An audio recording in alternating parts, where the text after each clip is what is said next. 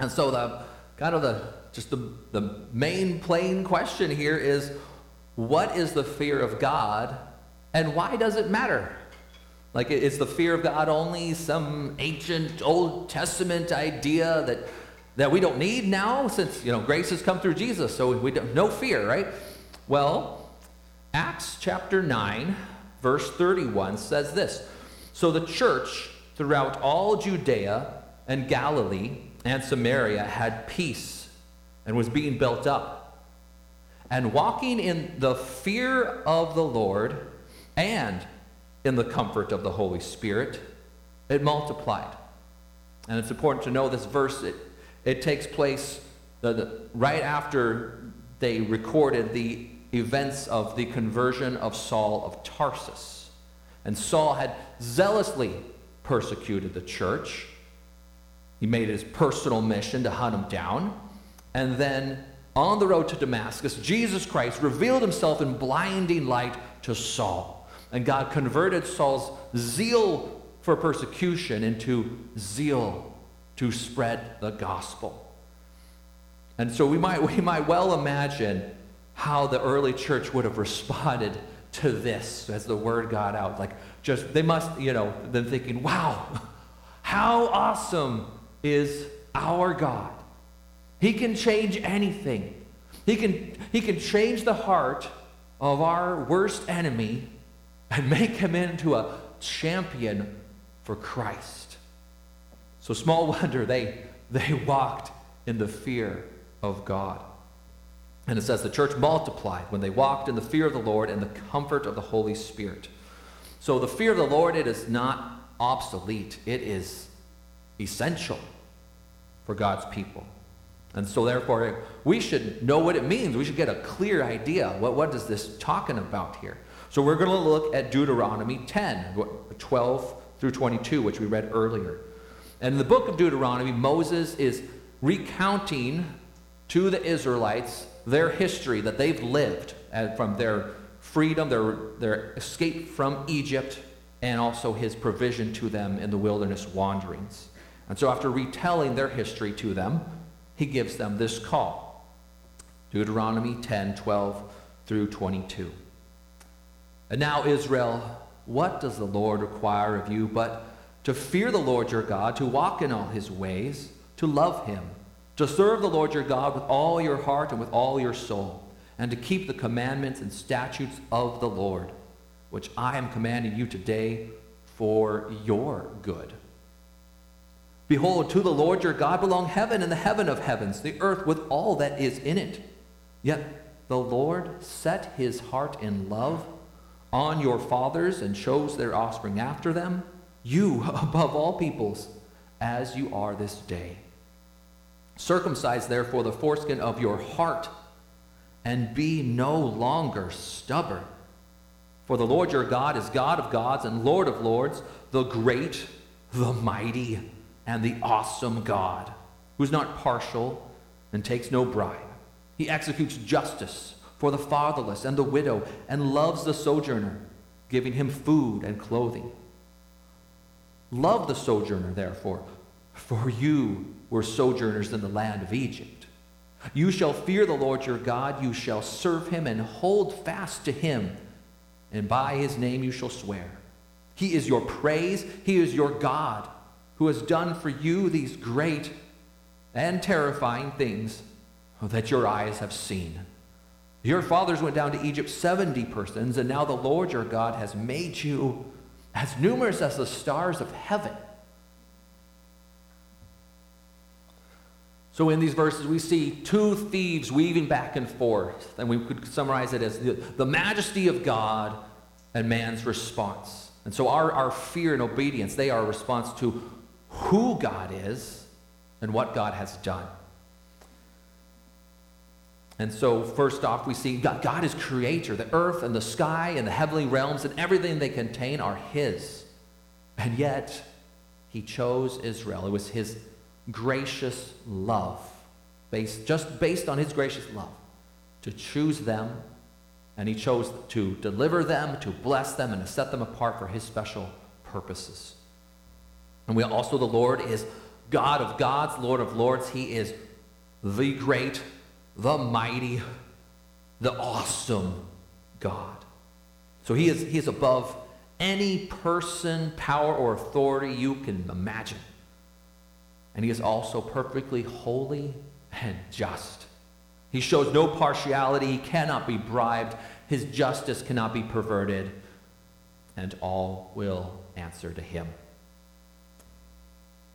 God also shows compassion to the afflicted. He will bring justice to the fatherless, the widow, and the sojourner. He cares for them out of his love. And God is faithful. Just as he had promised Abraham, he made Israel into a multitude of people. So this is the God. This is what he's like. And this is the God who calls his people to fear him. And this fear of the Lord, this means you fear displeasing him because he is holy and just. You worship him with reverence and awe. Your heart is fully devoted to him. So you live according to his commandments in every area of life. You use your life to serve him and bring him praise. So you live for him, even above yourself. And because God graciously chose Israel and delivered them, they were called to cut the sin out of their hearts by letting go of their stubbornness. Now we know when you tell someone, stop being stubborn, usually that just makes it worse, right? That's our human nature. We were told, stop being stubborn. Usually, I'm going to be more stubborn. But God, this is a response. That's a response to you and me. We're responding to each other. All of us parents know this, right?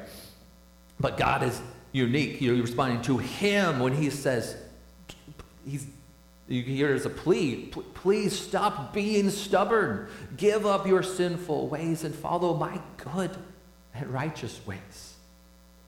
So let go of your stubbornness. That's something all of us can take to heart, right?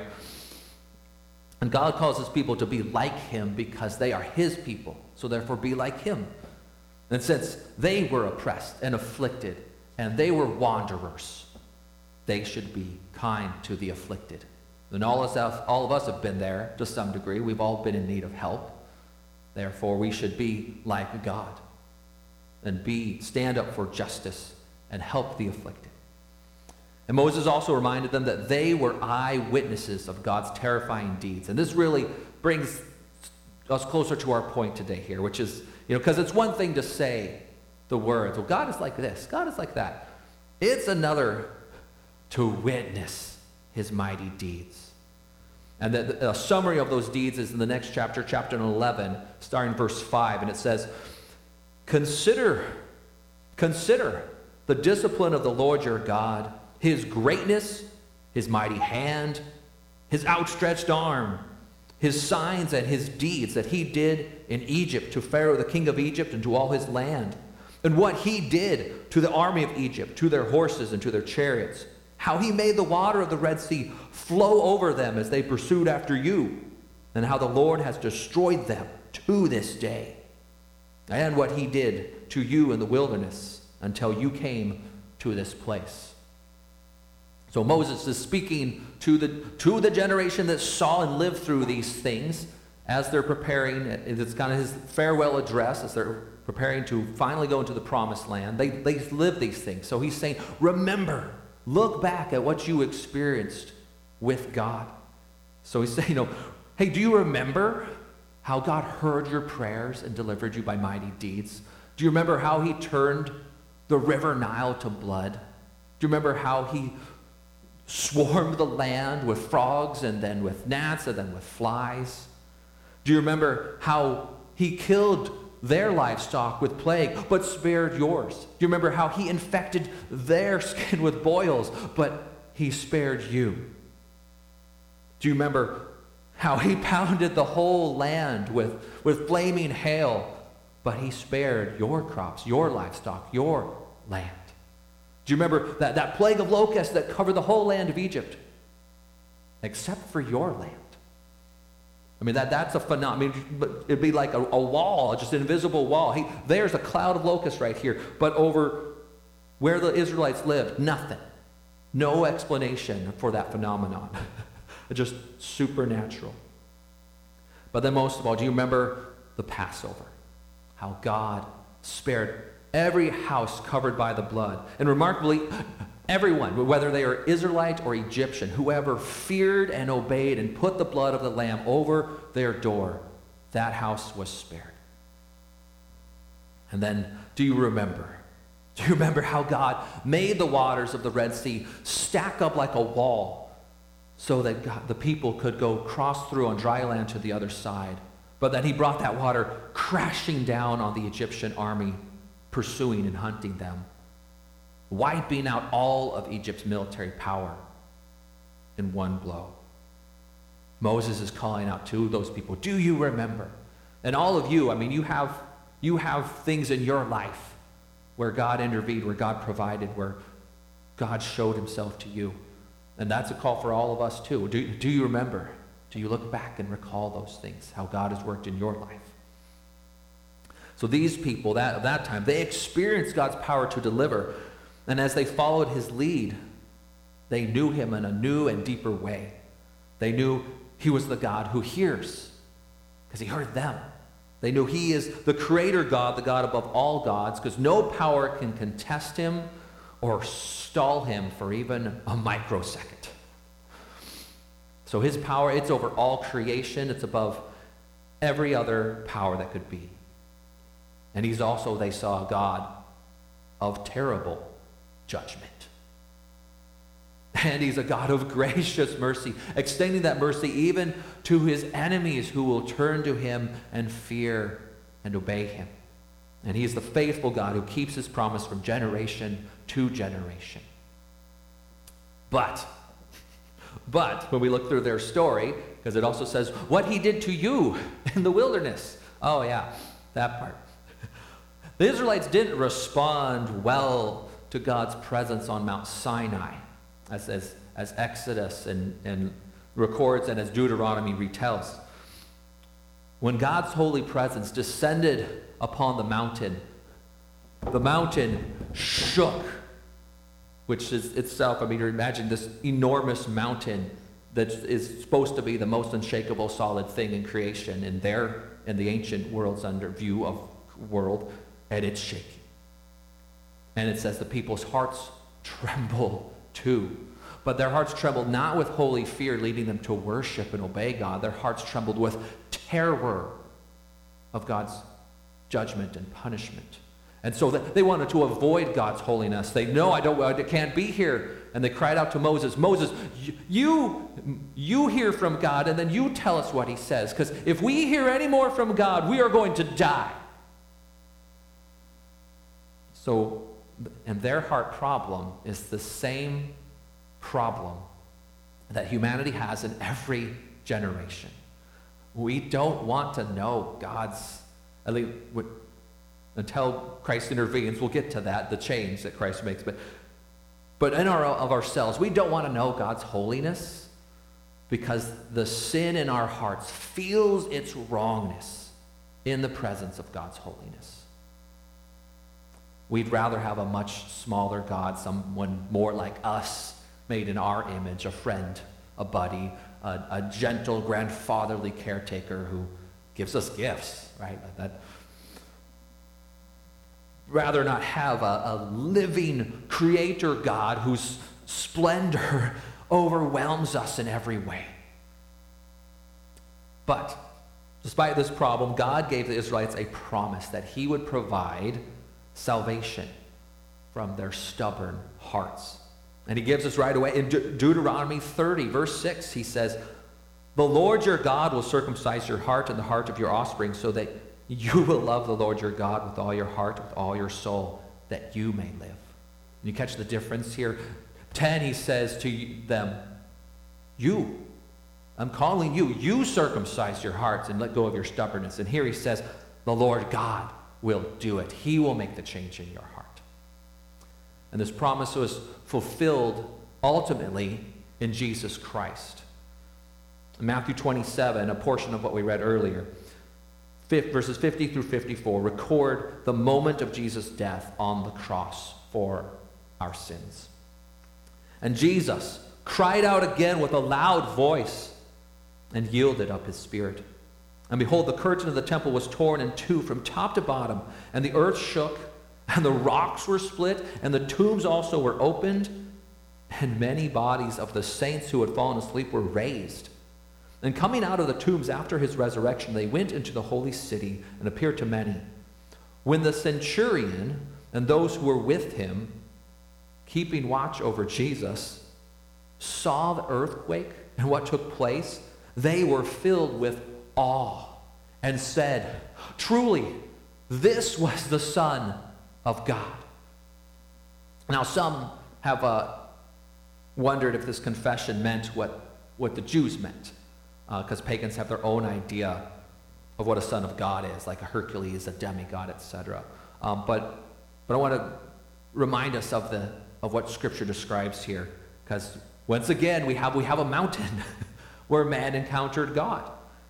But in this case, God's holiness, it was hidden behind a weak and human form that was tortured and beaten and crucified.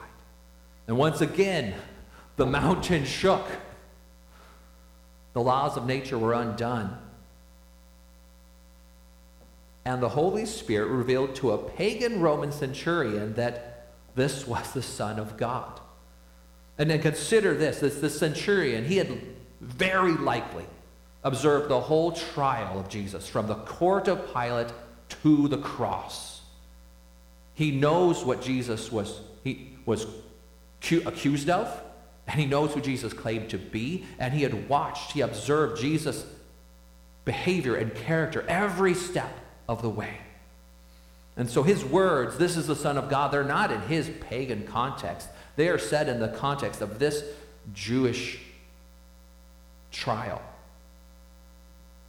And he hadn't observed any, supernatural strength or power displayed by Jesus in the body like a Greek demigod might show.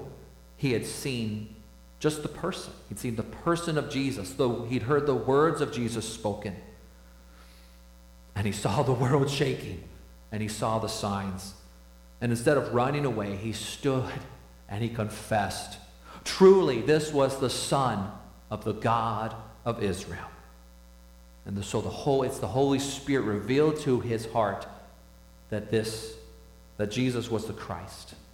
And tradition tells us that this centurion, his name was Longinus, and that he did become a believer and a follower of Christ.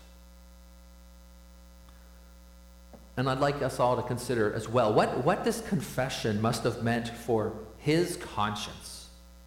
So he and his soldiers put Jesus on the cross. They put him to death. And then in the moment of his death, the centurion realizes, he is the Son of God. Which means he put the Son of God to death. That's on him. He did that. So what guilt and terror he must have felt.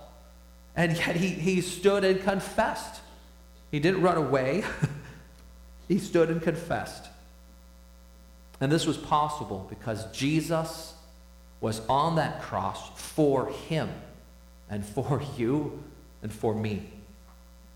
So there on the cross, the justice and the holiness of God met with God's mercy and grace. And in Jesus, on the cross, we see that as great as God's holiness and justice are, so great are his love and his mercy.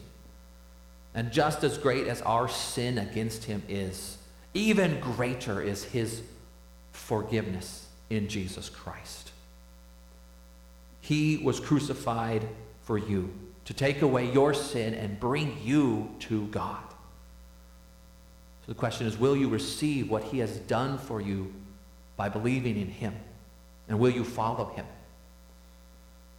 Because Jesus will take away your sins so that the terror of God's holiness is gone and is replaced with a reverent fear that worships God and loves him. And you could think of this like the train we talked about in the children's message, except we're going to elaborate a little bit here. Because if you are running down a train track away from a train, that would be terrifying. Especially if we would say, well, just get off the track, but just go with the illustration here. If you're running down a train track away from a train, that's terrifying. The power of that train, it is incredible. I mean, you can feel the tracks and the ground shaking. And if you think that train's out to get you, I mean, you might cry out like, it's coming for me, right? It's going to get me. And in your mind, then, the train has become this distorted image from your terrified imagination. And it's coming. And it cannot be stopped. And it cannot be outrun. But if you are at the train station and you have a ticket for that train and you know that train's coming to take you to paradise, well, then you wait for that train. You are looking for that train with anticipation, with eagerness. And you love the fact that it's coming for me. Same words, different meaning, right? And the train, same train, it's no less powerful, it's no less dangerous. In fact, to demand that the train be less dangerous is demand that it not be a train. So there's still going to be fear. You don't step on the tracks in front of a moving train, right? No matter whether you got a ticket or not, you don't jump in front of the tracks. And trains, they're, like I said, they're awesome because they're so big and powerful. Their power's a bit overwhelming and intimidating. But this powerful, dangerous train, in this case, with the ticket, it's for you. And when you get on board, you have inside access. You know that train. You belong there. You have a ticket. You have a spot. So when we harden our hearts in sin and rebellion, then our terror of God's holiness, it's like the first person. Our sin feels its wrongness in the presence of his holiness, and we run away in terror. But when Jesus takes your sin away, then your heart is like the second person. The fear of the Lord becomes your delight. You love that his glory makes you tremble, and it makes you want to know him more. Jesus, to this day, continues to make himself known, to reveal himself. But he doesn't do it through shaking mountains. He does it through his Holy Spirit enlightening hearts through the Word of God. 1 Peter 1:23 says, "You have been born again, not of perishable seed, but of imperishable, through the living and abiding Word of God." So you don't have to be in terror of God's holiness. And you don't have to go to a shaking mountain to know God. The Word of God shows you God in Jesus Christ. He is the one who takes away your sin and shows you the Father. And these are received by faith in Jesus because he's the only one who can show you God rightly. Without him, you cannot see God rightly. But when you know God, when you see him rightly, you will fear him. You will be in awe because you will know the weight of his glory and the awesomeness of his holiness.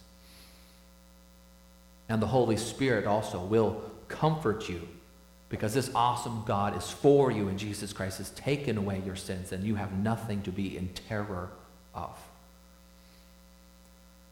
And reminded of how God revealed himself to Moses. He says, "I am that I am," or "I will be what I will be." Meaning, God is the ultimate reality. He cannot change who he is, nor should he.